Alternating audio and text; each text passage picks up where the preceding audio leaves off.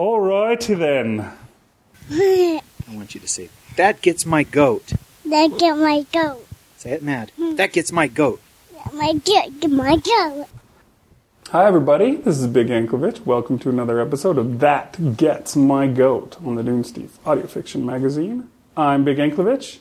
Yes, and I'm Rish Outfield, and I'm Rish Outfield. And I am also Rish Outfield, just to be as equally redundant as you were on your last one. Is this an evergreen episode? It might as well be, because these books came out a long time ago and we did nothing about them when they did, and now here we are, face to face. Hoping to find what? That we're two of a kind? So this is, I don't know, this is something we haven't done before, is it?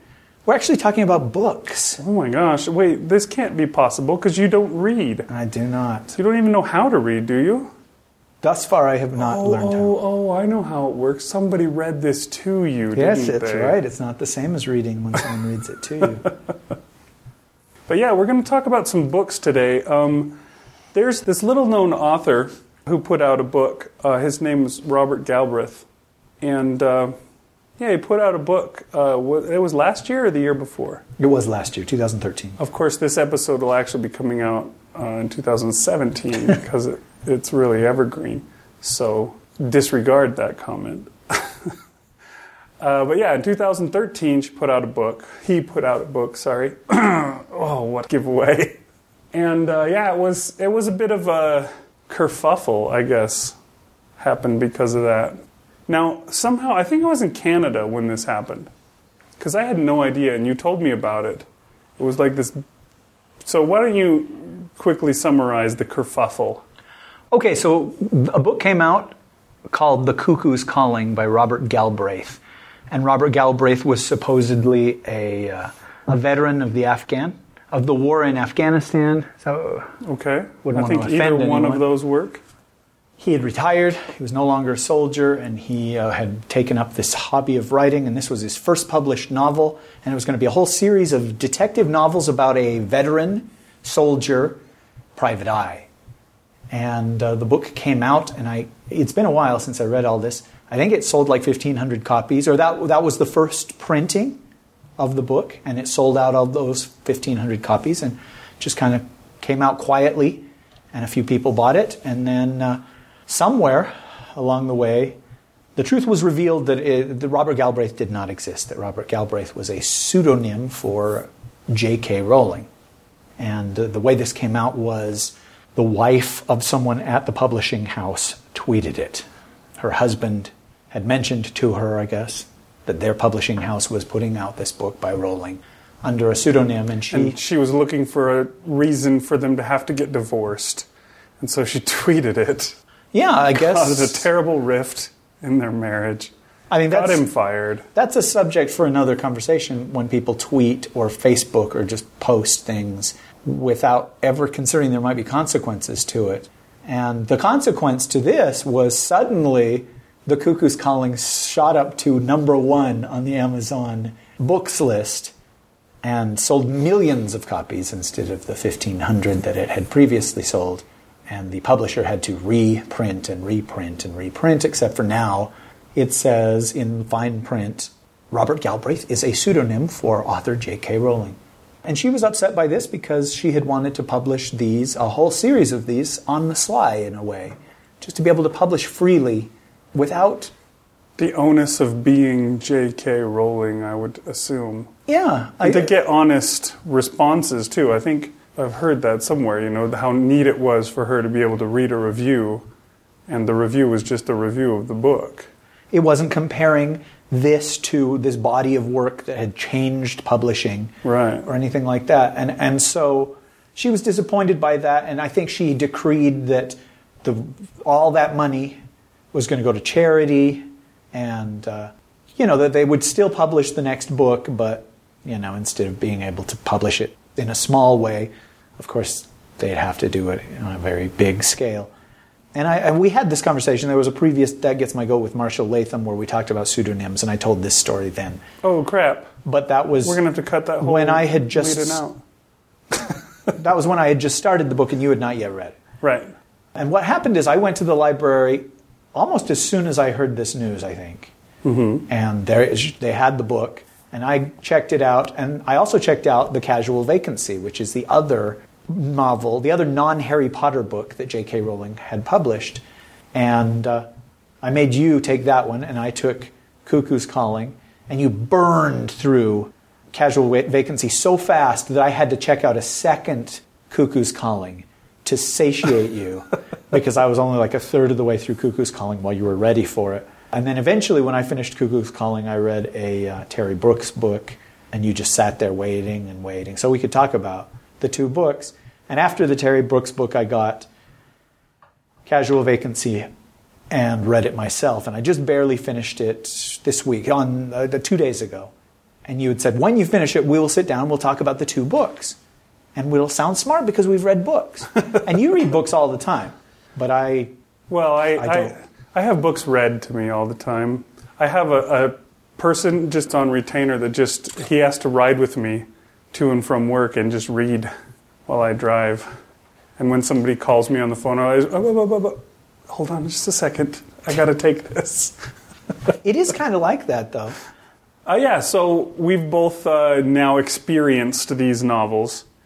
And we thought we'd talk about them and similarities, differences. No, there's no similarities, except for every single name is so weirdly spelled. Yeah, if you haven't read these books at all, if you're not familiar with them, which isn't that wild, they're not like Harry Potter, they're not universally read by every person. It's not like they're required, they hand you the book to give to your child when they're born in the hospital, kind of a thing like Harry Potter is. So there's a lot of people that haven't read them. Cuckoo's Calling is the private detective novel, so it's a mystery. Whereas A Casual Vacancy, the only category that it can fit in is what, like literature? Is that what they categorize it as? Do they have something else for it? I looked it up, and she said that the publisher promoted it as a black comedy. And I was just like, oh, crap. No wonder people hated this book. They promoted it as a black comedy? It's not a black comedy. There were no blacks. And whoever said that can just twitch and die on a pin like a bug in an entomologist's There were no study. blacks in this book. I don't understand. Yeah, literature is good. It is fiction, general fiction, small-town fiction. It's a little bit like soap operas are. Yeah, it melodrama or whatever. But as far as a book goes, it's not romance. It's not any genre that I can think of. Yeah, so it's just basically a regular, everyday life kind of a story. There's no special element that would make it a genre fiction kind of a thing. There's no mystery to solve or any of that kind of stuff. There's a town called Pagford, and this town has a multitude of citizens that we keep track of throughout the course of the book, and we find out what happens to them over their, I don't know, what did you say, 6 months maybe that this book encompasses? That's right. So yeah, that's the two books that we've got, and like Rich says, the similarities are that Joe Rowling wrote both of these books. Right, and let me interrupt for a second. When the name Robert Galbraith was spilled to really be J.K. Rowling, the first story that went around was that some academic at Oxford or something like that had read Cuckoo's Calling and thought, this sounds an awful lot like J.K. Rowling. And so he created a computer program that would compare like the structures and the sentence use, certain word usage. How many times she says darkly? Exactly, that sort of thing. And sure enough, he inserted the text of Cuckoo's Calling, and the computer went J.K. Rowling as the author's style or whatever. And I read this little article thing or whatever, probably on that same day when I found out that Cuckoo's Calling was her. And I was just like, wow, that's amazing. I mean, computers are awesome. Why do we even have people anymore?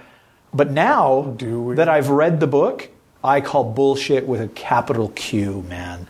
This didn't feel anything like her other stuff. And Casual Vacancy felt even less like the Harry Potter series. They weren't apples and oranges. They were like apples and a rock and a cloud. 3 different, you're just like, wow. And so there's that. But listening to the book or reading the book, knowing that it was J.K. Rowling, I did listen for it. I did try and find, and there was one use of Darkly, I think, that I remember in Cuckoo's Calling, and 0 uses of Darkly in the other one. The Casual Vacancy was filled to the brim with, I was very angry with him, Big, for saying what he said to me, where there's this completely unnecessary him again and again and again and again and again and again and again and again and again and again. So many times I started just like, there wasn't a single one that I even remembered in any of the Harry Potters or of Cuckoo's Calling. And so if that's another thing where it's just like, well, how does somebody do this again and again and again, like it's their personal tick, but don't do it on the next book. Anyway, I'm sorry about that. That should be an outtake as well, but I'm not going to make it one. Maybe she purposefully picks a tick per book to use. She's like, okay, I'm going to use this. This is what I'm going to say every time.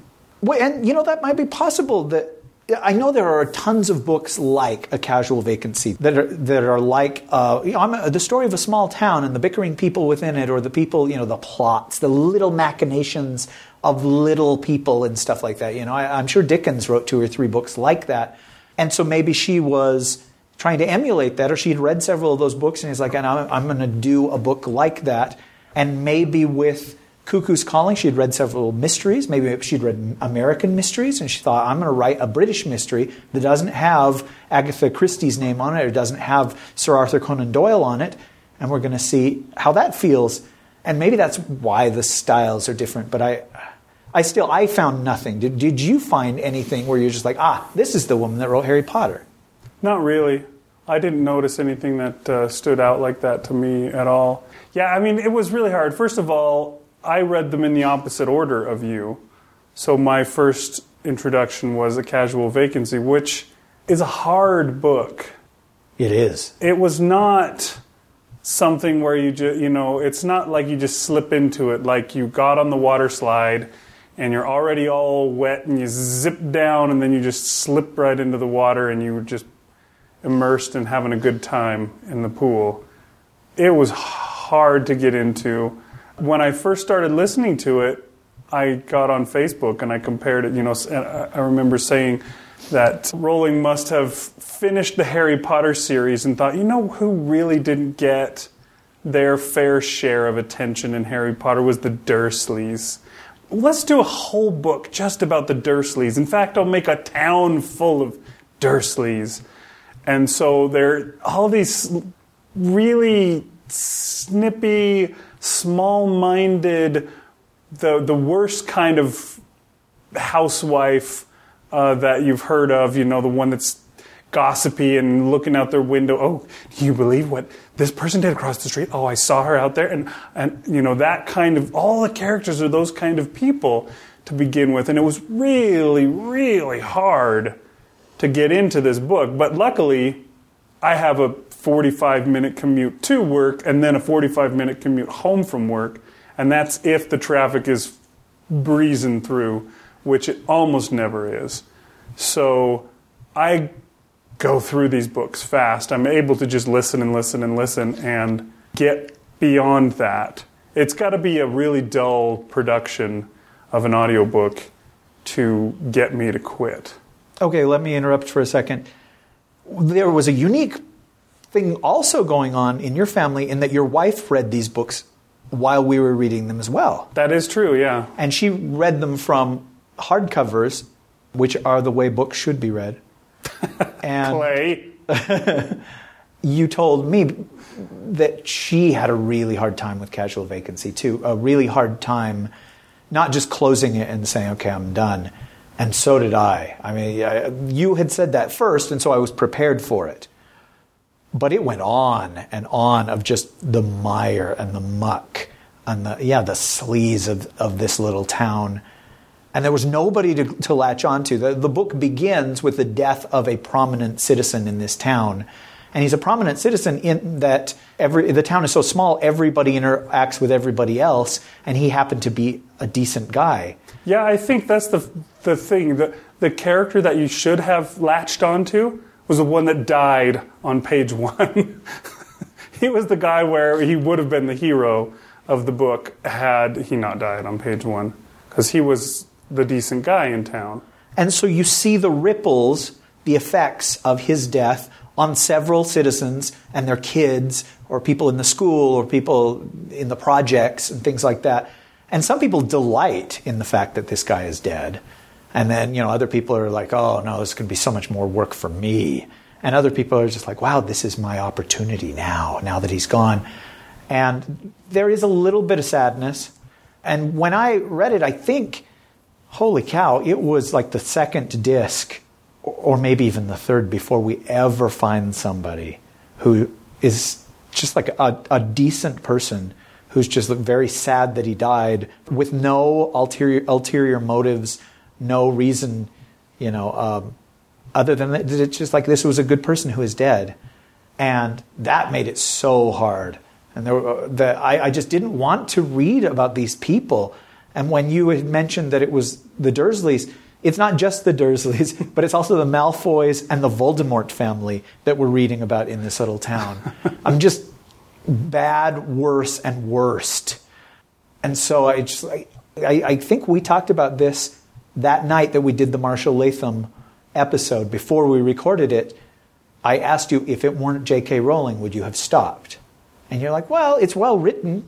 It's no fun, but it's well written. And it takes a lot for me to put down a book, is what you'd said. And I was like, oh, not for me, man. And I would have been done. I felt like I owed it to her because she gave me so much joy with the Harry Potter books. But I felt I owed it to you because you had slogged through it as well. But yeah, it was really hard. It took a long time. I would say half of the book is gone before you finally have a character that you start rooting for.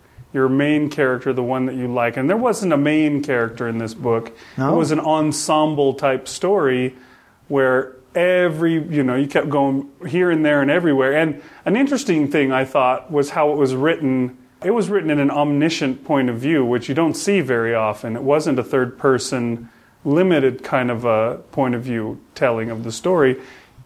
She would be in the middle of a scene, and it would be being told, this person is thinking this, and then the other person in the room suddenly, we're in their head, and they're thinking this, and then the other person in the room. And there were a few times, I'll have to admit, that I got confused because, you're driving home and your attention can wander off to this, the car that you almost hit, or the child that you tried to hit and missed, or, whatever it is that the drifter that you have in the trunk that you need to get rid of, whatever it is that you're thinking of while you're driving.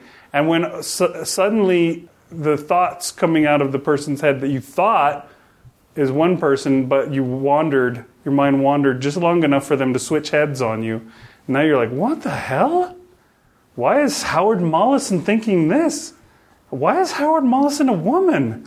It's just weird things that will happen to you by way of omniscient point of view. Maybe that's why people don't use it much, is because it can be easily confusing when you switch from one person to another. Well, it's also frustrating not to have a main character who you're just like, that is who the book is about. Mm-hmm. So I can say, that it's okay to not like all these people around them because at least I have this person that I like and I hope that they succeed. But to get to know some of these truly awful, empty people and find out their justifications for their actions or the way they see the world, it made me feel bad. It made me feel kind of like if somebody followed me around, would I be one of these people? Would I seem like one of these people? Because there are things I do that aren't great or for anybody's benefit except my own. Like your drifter killing habit? Well, I learned that by watching you, but yes. and I was just like, well, if I were one of these characters, how positively would I come off? And everybody is the hero of their own story in real life. I don't see how you can't be, because it's your life. I mean, maybe if you have somebody that you can spend 100% of your time focusing on that's not you, that works. But I don't, and I thought, wow, because sometimes you would understand why a person felt the way they did, even though it was not a noble thing that they did or they thought. Like, for example, a character decides to sabotage the life of their parent in this story more than once. And you totally understand why they would do that at the moment, but then when the ramifications come flooding in afterwards, you're just like, oh, geez. And I remember being a teenager where all I cared about was myself, and every Saturday or whatever was the most important day ever. And, my parents' whole reason for existence was to stand in the way of me being happy or getting what I wanted or self-fulfillment and all that. And I was like, I wouldn't have been far off of this character. Anyway, I don't know if that's why people don't do third-person omniscient. What did you call it? I just called it omniscient. Point of view. But it's sometimes fun to have a character just be alien, and you don't know why they do what they do, so you never get close to them. You can always just say, that is a villain, and I can't wait for them to get theirs. Yeah, sometimes if the people really are villains, it can have a tendency to weaken them if you go in there and, let's find out his tragic backstory, find out why he made the Destructinator machine and pointed it to kill his brother, the mayor of the tri-state area. But sometimes, they're not actually the villain of the piece. They're just another character, and they have to learn something. And that's, I think, what we had with this story was, they were all, most of them, I should say, had lessons to learn. We find out their despicable nature and so forth. But in the end, most of the ones that we got inside the heads of, they learned something and changed in the end. But yeah, there was a couple that just seemed to have got off scot-free when it all ended, which was kind of upsetting. Especially, I think you were saying I can't remember which character you thought was the most despicable of all the characters in the book. Yeah, you had said Simon, the father of Andrew Price. There you go, yeah. Simon Price was, I think he was the most despicable point of view character that we ever had, because we did actually get into his head and, hear his thoughts and why he was so awesome and etc. Whereas, were you saying that Abo was the worst, or who was Abo is the worst, without a doubt. J.K. would have to admit that. But no, Terry Whedon was the one that I was just oh, Jesus. We never got into her head either, though, did we? I can't remember. It's been a long time. It was hard to get into her head. All she cared about was smack. Yeah. And, I mean, the threat of losing her kid seemed to be sort of an angel on her shoulder, but we never really heard her thinking about it. It was something that the daughter was way more of a parent to that little boy than she ever was. I hated her so much, and I still hate her to this day, and I want to go take a shit on her grave. Sorry. She's not dead, by the way. Anyway, she never existed at all, as I know it. No, I just hated her so much. And her daughter was one of those characters. Crystal Whedon is one of the main point of view characters who's really hard to like. And we get into her head, and I start to sympathize with her, and then we jump into a different character's head, and we see just what a monster Crystal Whedon is. And I didn't like that. I wanted to just be able to say, I know what this person is, and I'm okay with judging them because of it. And I think that's probably what real life is like, is everybody has some good qualities and bad qualities, and they have their own justification for whatever bad things that they do. Yeah, it was a tough slog because of the many unlikable characters. In the end, though, I felt that it was worth it. The ending was very, very tragic. It was really tough, and I was driving my car with tears coming down as the finale came. And as we were leading up to the finale, I was like, no, you do not. J.K. Rowling, don't you dare. Because I could tell where she was going with the ending. And I'm going to try, I'm not going to spoil the ending. I don't think we've spoiled anything. And I'm going to try not to spoil it, but yeah, I could see where she was going as the ending was coming up and the tragedy was approaching. And I went, don't you freaking dare, because it's the one thing that I want to work out. I can care less if this other, this marriage falls apart, this guy dies, that person is arrested, etc., etc. I don't care because they're all despicable bastards. But this needs to work out, and it didn't.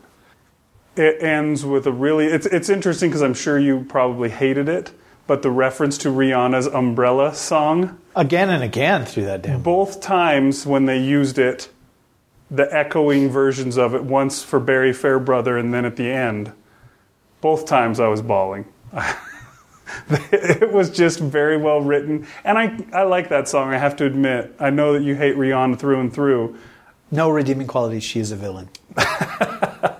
That song and all the songs from that album I actually enjoy. And so I liked that the way that the pastor, when they do Barry Fairbrother's funeral at the start, gets up there and he's like, the family has asked us to use, he basically washes his hands of it. He's like, okay, we're going to play this really weird song instead of just singing a hymn, but the family told me to, okay?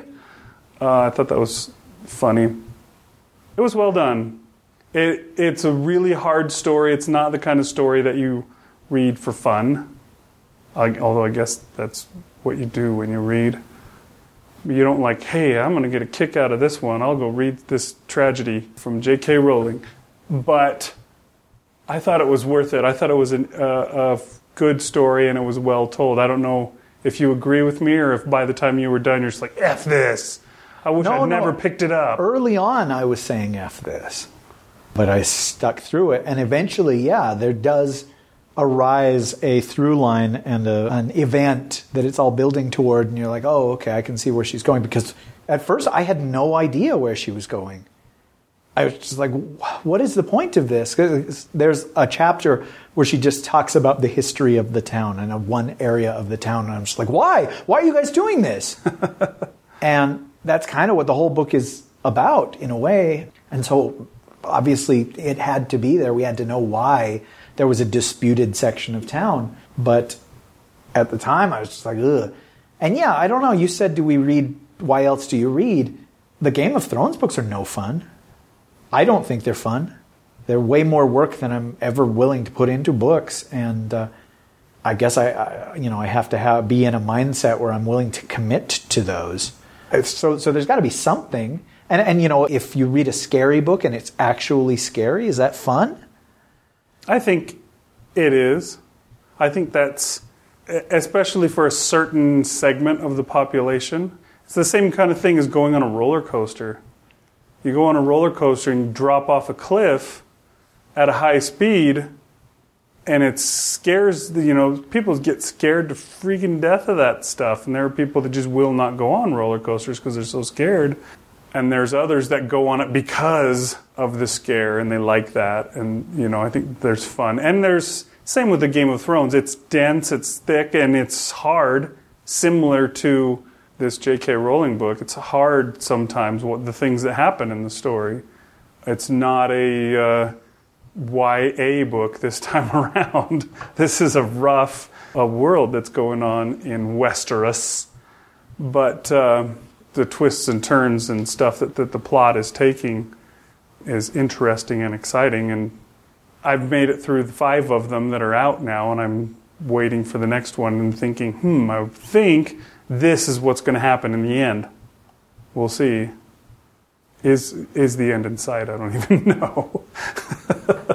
But I don't know. Yeah, I think there are other reasons for reading. Some people read because they have to for classes or whatever. You read a novel that is assigned to you and you must, or you get a bad grade. Or you read just for education's sake, which in those cases you're usually reading more of textbooks or something like that. But somebody could even read A Casual Vacancy as an educational thing, just to learn about J.K. Rowling and, her writing style, and, almost kind of like we did, where we're like, okay, we're going to listen to both books that she's done and compare and contrast and so forth. Okay. Why? Because I listened to Cuckoo's Calling first, and I never considered stopping that one. From the very first chapter, I was into it. I was hooked. I was carried along by what felt like a master storyteller, and it was fun. Mysteries are fun. Yeah, they are. And so it just the feel of the two books were so very, very different. But yeah, it's hard for me to reconcile that this is the same writer. The world that she created for Harry Potter was unfamiliar, but there was some kind of familiarity about it that made it feel like I longed to go back there. And the Casual Vacancy, although it was set in our world, was so much more alien to me, or so much more repulsive to me. And so it's just funny that somebody can do that can do such different things. It feels so different, and I guess that's real talent, but it just also makes me even less likely to believe that a computer program would say this is the same person that wrote these. Right. Definitely. Do you want to talk about Cuckoo's Calling, or do you?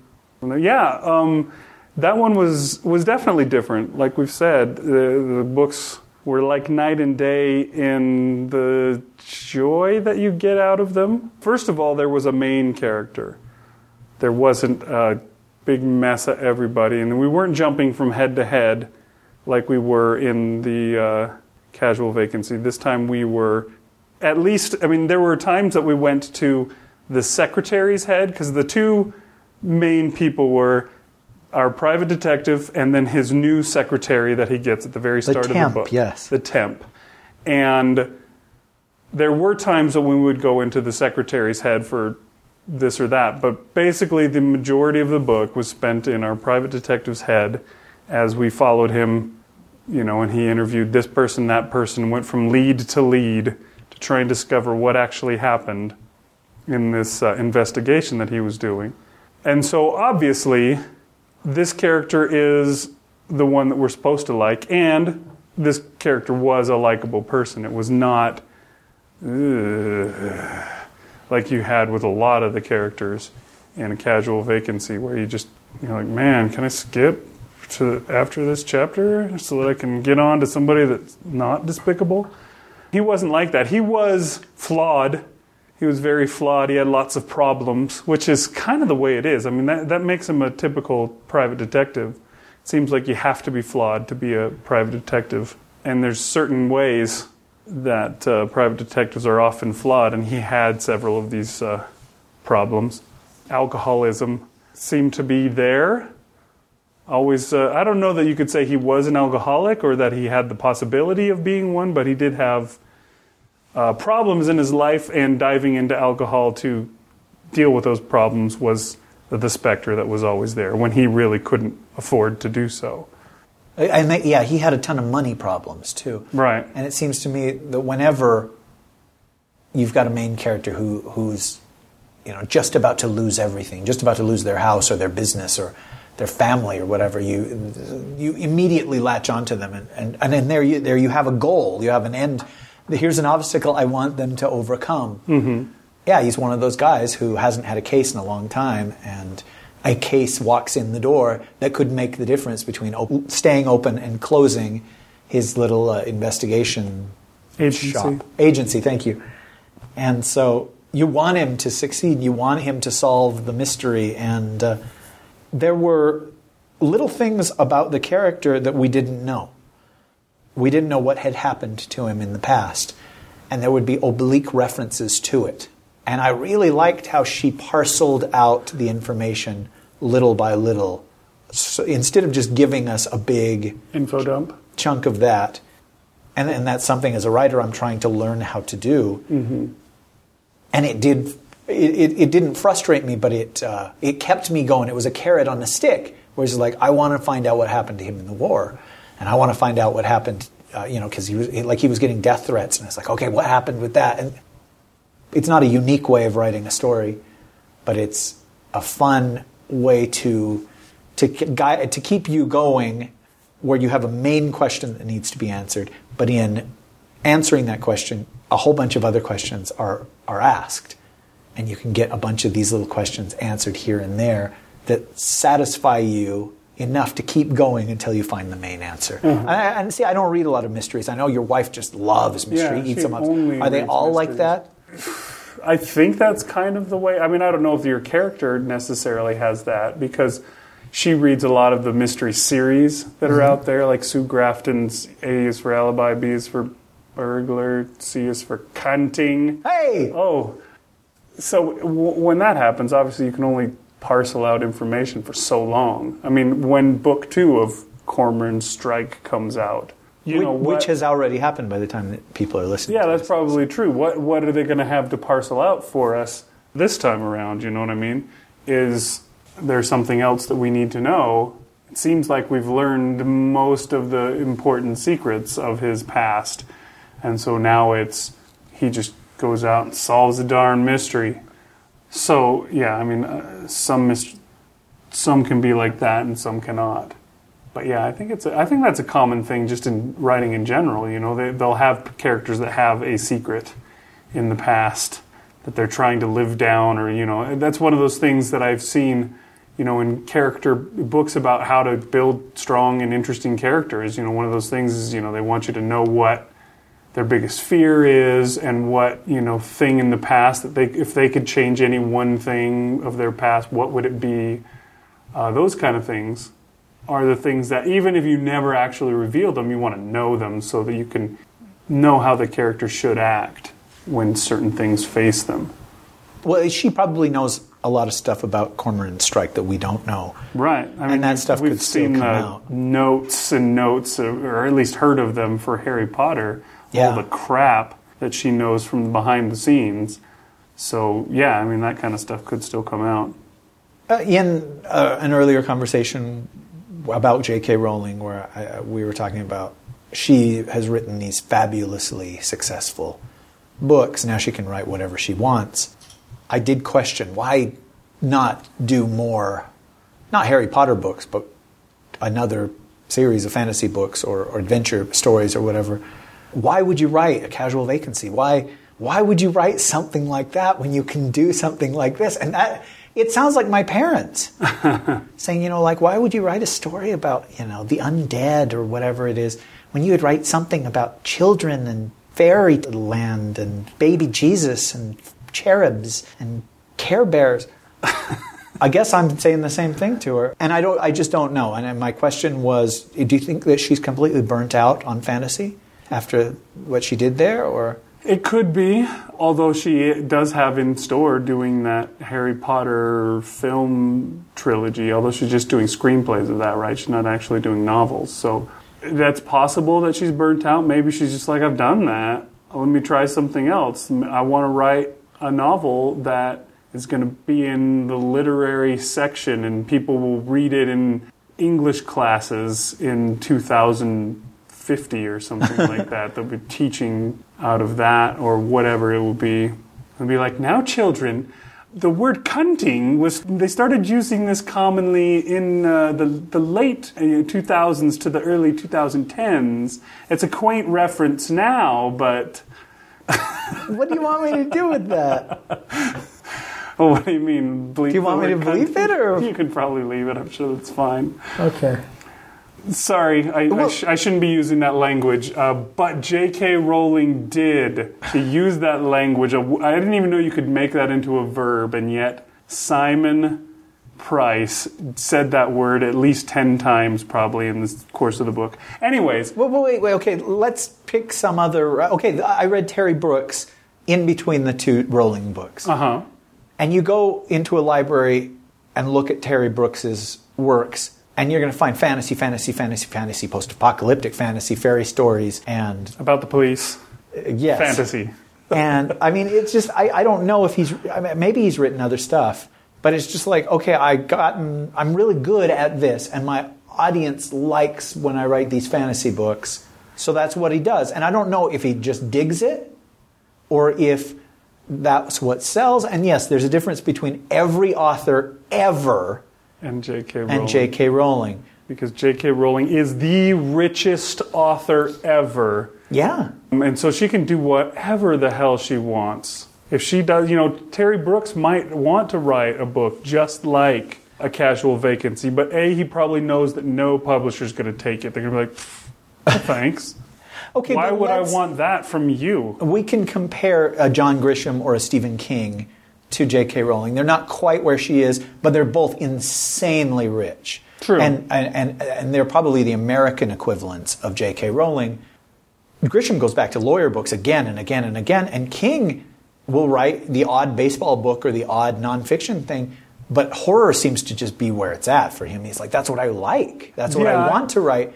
I think that's a lot of it too, and I'm willing to guess that Terry Brooks may, we don't know, he may just not want to write anything but fantasy. It's what he likes, it's what he knows, it's what he wants to write, it's the ideas that he gets.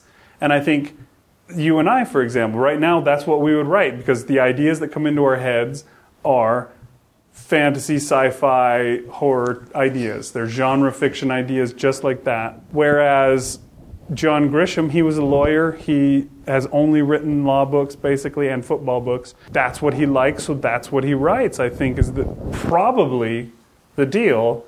J.K. Rowling is in a totally... Sorry, let me interrupt. Skipping Christmas, though, seems like a really strange thing. And do you think that that's him trying to do something else? Or he's just like, I always wanted to write this, and I just couldn't because people wanted law books. It's possible, I think, either way. He could be... I don't think anybody tries to stretch by doing a Christmas book. But maybe it was a comedy for one, and his books aren't generally comedies, although some of them are funny as hell. I love, of all of his books, The Rainmaker the best, because that was so humorous, despite all the crap that's going on in it. Okay, so what were you saying a second ago about J.K. Rowling? J.K. Rowling is, as we were saying, in a unique position where she can just say, sure, I sold bajillion books doing these YA fantasy series, but you know what? I want to know if I can write this kind of a book. And so I'm going to struggle at it for 5 years the way people that write these kind of books, you hear the stories, the way Hemingway or whoever, Faulkner or whatever, hit their head against the wall and worked on this thing for years and et cetera, to write the great American novel, although hers is the great British novel. But maybe that's what she did. She can set her own prerogatives and priorities. She doesn't have to answer to anybody. She doesn't have to write anything again. She could be like Stephenie Meyer and never write another book. Okay, we talk about Stephenie Meyer a lot. Let's Stephenie Meyer. Oh, wait, what's going on here? Let's talk about Suzanne Collins for a second. Okay. Because that's somebody, she's only written Hunger Games 1, 2, and 3, as far as I know. These books are insanely successful. What do you write next? Whatever you want? Collins is in a position where she can write whatever she wants. She never needs to write again. She's as rich as Meyer, although, Meyer probably has a lot more sequel money and books beyond the third one money. But if Collins puts out another book and it's the equivalent of A Casual Vacancy, does that hurt her in any way? Does that lose her fans?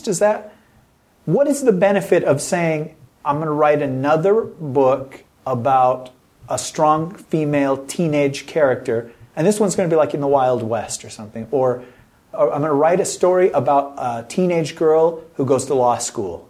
You know what I mean? Or does she have somebody who says, it's set on a space station, it's a future society kind of thing, those would sell so much more. It's different from Hunger Games, but it's still sci-fi, it's still YA, it's still adventure, it's still got a female lead that's a teenager. Are these voices saying these things to her? Or do people just say, does her agent just say, hey, how's the new book coming? I don't care what it is, I just care that you finish it. I'm sure there's a little of both. Certain people, they're just get us a new book. I want something to sell. I don't care what it is, as long as you're done with it now. But I'm sure there's other people. And it's funny. You've heard all sorts of, within the recent years, people railing about the companies and the 1% and all that kind of thing, and the rich are just getting richer while the poor are getting poorer, and there's a huge gap between them and all that kind of stuff. And there are people that all they want to do is make more money, despite the fact that they have so much that they couldn't even spend it all, even if they went on a Brewster's Millions type spending spree. And yet they're still out there every day going to work, working hard, trying to get more, double their coffers and triple them. And what's the purpose to it? Well, they just want more. That's what they want. And I think there are people that see it that way, or they just don't stop to think, crap, I don't need any more money. Why am I writing at all? I could just freaking get a yacht and spend the rest of my life sailing around the world and enjoying myself and relaxing and F everything. There's people that could do that, and I can't. And there are writers out there, I'm sure, that have done that. Yeah. And maybe Meyer is one of them. Maybe Stephenie Meyer says, I'm a mom now. I'm a multi-millionaires mom. And now I can give my kids anything they want, and that's my priority now. And yeah, I bag on Stephenie Meyer because I made the mistake of reading Twilight. Some of these other people, like the Veronica Roths of the world or whatever, I've never read her book, so I don't know if she's a good writer or not. But there's a guy, James Dashner, who wrote The Maze Runner, and then the sequel to The Maze Runner, and then the sequel to that, and then a whole prequel series to The Maze Runner. Is this that? I need money, and I can continue to make stories about this and make more and more and more money? Or does he honestly love writing about the Maze Runner universe and have no other things going on in his head? And along those same lines, why did Stephenie Meyer write The Host? Was it a story she's like, I've always wanted to write a science fiction story, even though I've never seen a science fiction film or read a science fiction book? And now that's painted by hearing her interviewed about vampire stuff. Maybe she likes science fiction. Maybe she actually has read science fiction books. Or was that an attempt to start a new series about that character? In that world, how does The Host end? Does it end open-ended, or does it end like this is it and no more stories ever need to be told about The Host? It's open-ended and yet not. It's like at the very least, the story for that book is told. And you could tell more in that universe if you wanted to, but you don't have to. You could do a Matrix and pulse a couple more stories out of your butt, even though the entire story is told with anything. So it was a Matrix. I wouldn't say it was a Matrix, but I'm saying you could do that with anything if I'm sorry if you're listening, but what I mean by that is the Matrix, the 1999 movie, The Matrix ends. Neo triumphs over the machines. The end. And anybody who feels differently, well, that's fine, but that's the movie I saw. And when they did sequels, I enjoyed some of what they did with the sequels, but it was like, now we have to write a whole new series because they had finished that story of Neo being the one. But with, for example, Harry Potter and the Philosopher's Stone, it's so clearly not the end.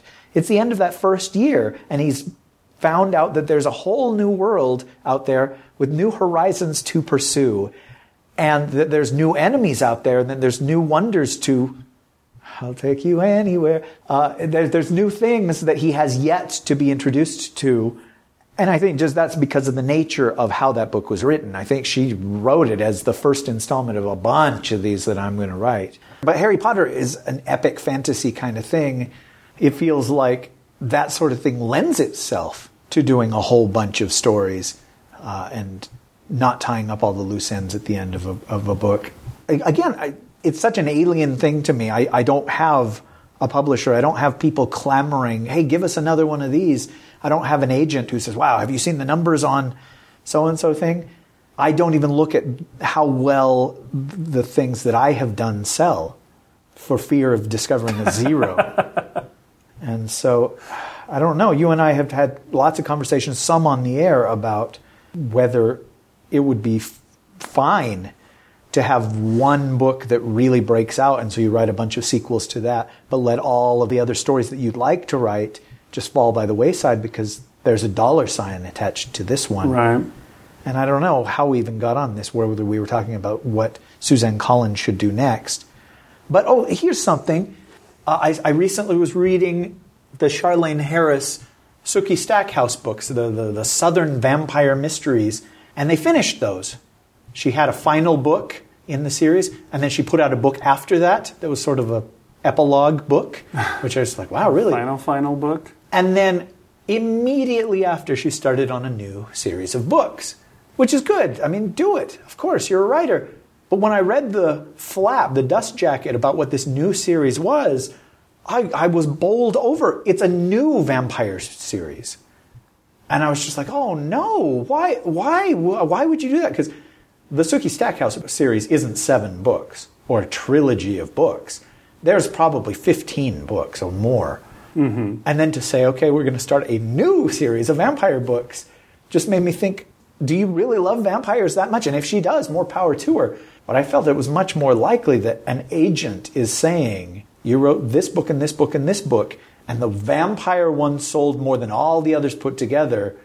That's what you should be writing. And it made me feel bad for her. Right. And why would I feel bad for a multi-millionaire writer? Right. But it just made me wonder if maybe her options were more limited, or she was forced to continue to drain more blood out of this stone, more true blood out of this stone. I don't know. I mean, it's an enviable position for any other writer. Right. But if you were one of those 1% of writers, to reference what you said, would you just shake your head and be like, oh, that's such a shame? You know, like recently, John Grisham put out another Jake Brigance book. It's a sequel of sorts to A Time to Kill. And if this one sells 10 times more than the book before it, then does suddenly his agent say, okay, hey, where's the next Jake Brigance book? Even though there had been 25 years between A Time to Kill and Sycamore Row, is that the name of the new book? And yeah, I can feel sorry for Charlaine Harris. I can't feel sorry for John Grisham. But still, if the pressure comes on to write more and more Jake Brigance books instead of more and more whatever he wants to write, that's too bad. I don't know. I mean, I've enjoyed a lot of his books. And A Time to Kill wasn't the one where it's just like, yay, this is the better than all the others, where there are some books that writers write and people go back to that one again and again and again and again. Maybe Matthew McConaughey just requested a sequel.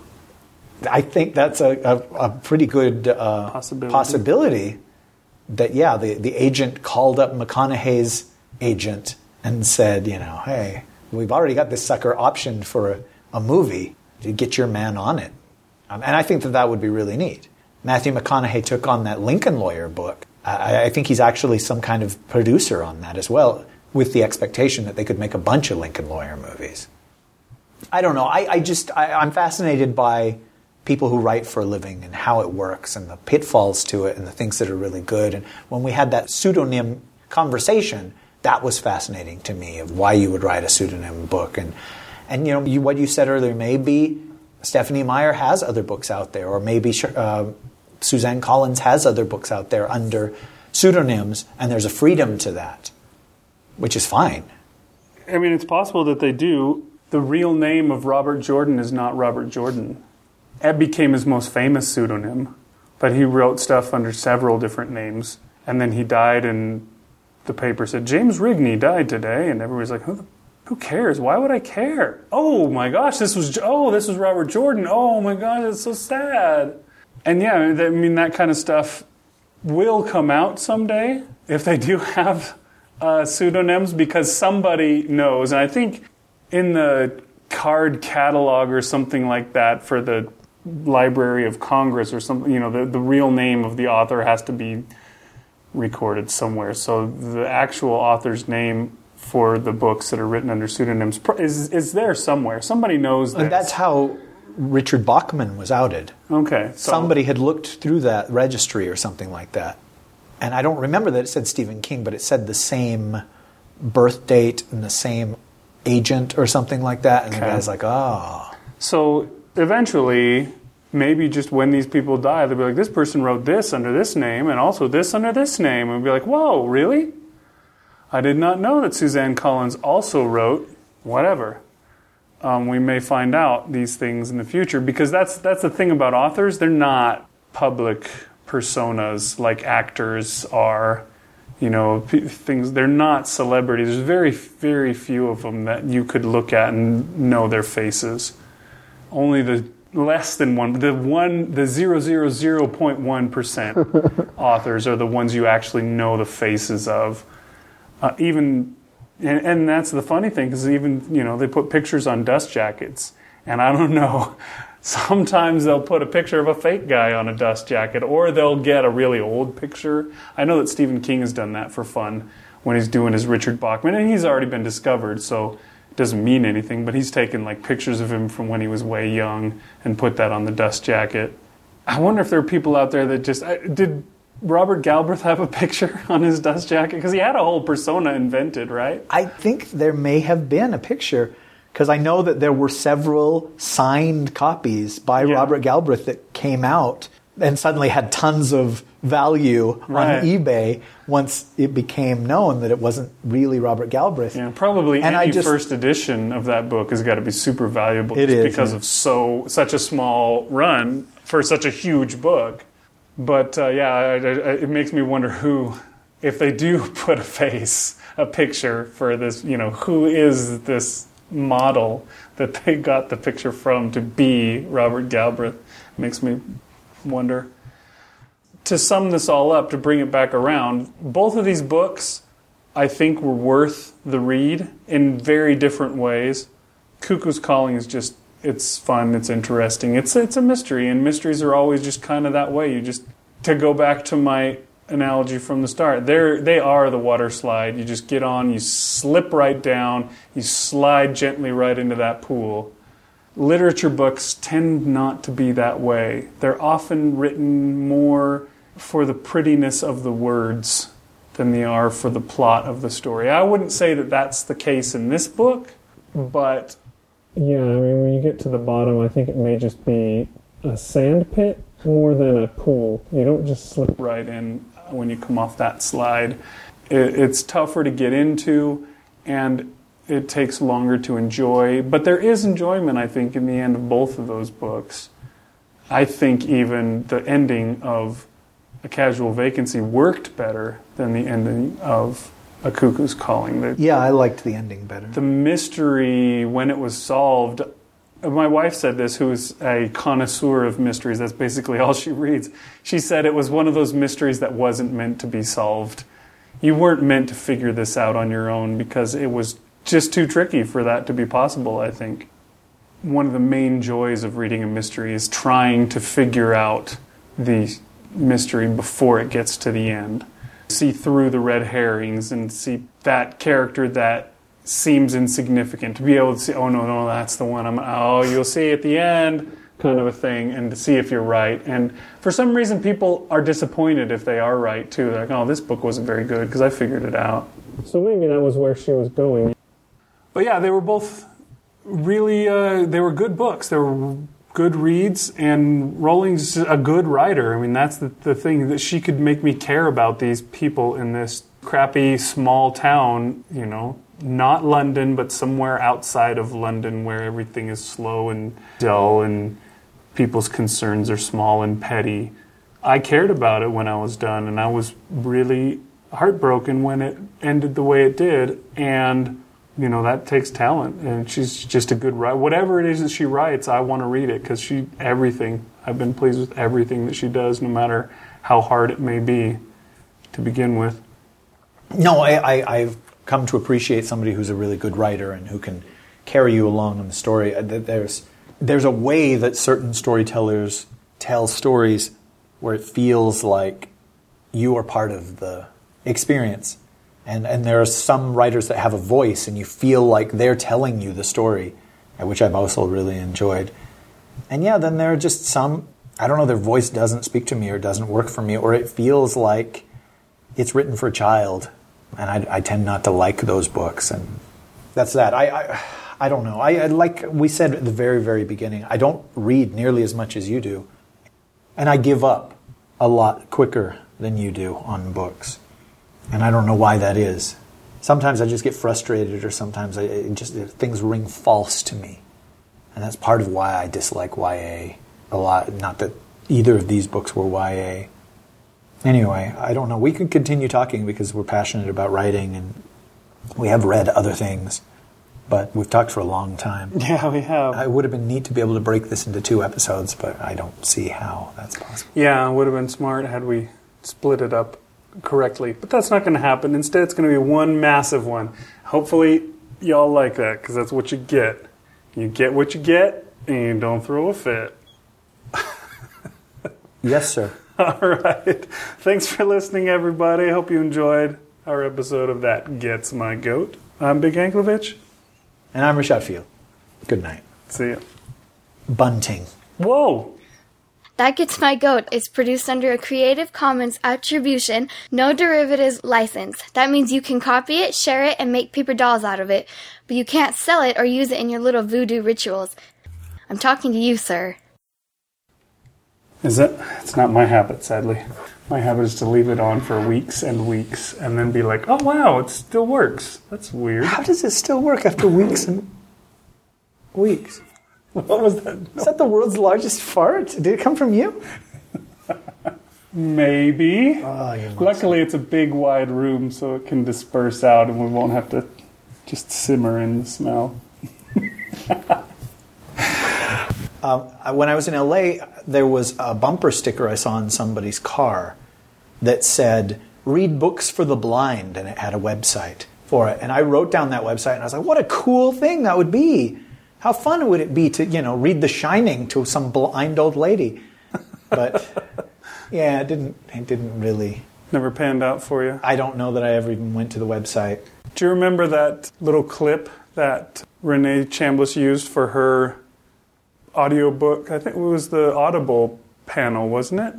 Where she had the little clip from Seinfeld where George had started listening to audiobooks and he just couldn't manage to read a book anymore himself. And he's talking to an old man, a blind man. He says, oh, these audiobooks have ruined me for reading. And then he sees a guy. No, it had to be something else. Because he sees a guy that is listening to audiobooks, and this is the first time he's learned about audiobooks. So how did he get the books before?